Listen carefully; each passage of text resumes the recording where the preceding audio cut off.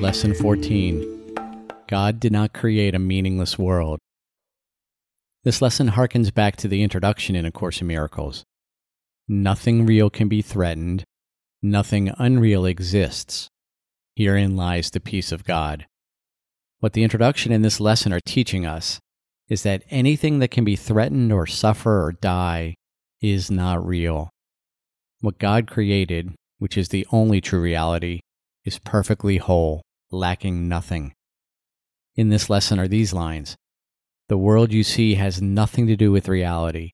It is of your own making, and it does not exist. These are not metaphorical statements. They're meant to be taken literally. We're being taught to see the world differently and to use all our experiences of pain and fear as reminders that we are looking at a world we made. Recognizing the unreality of everything we made returns us to the mind, where we can reconnect with the memory of God.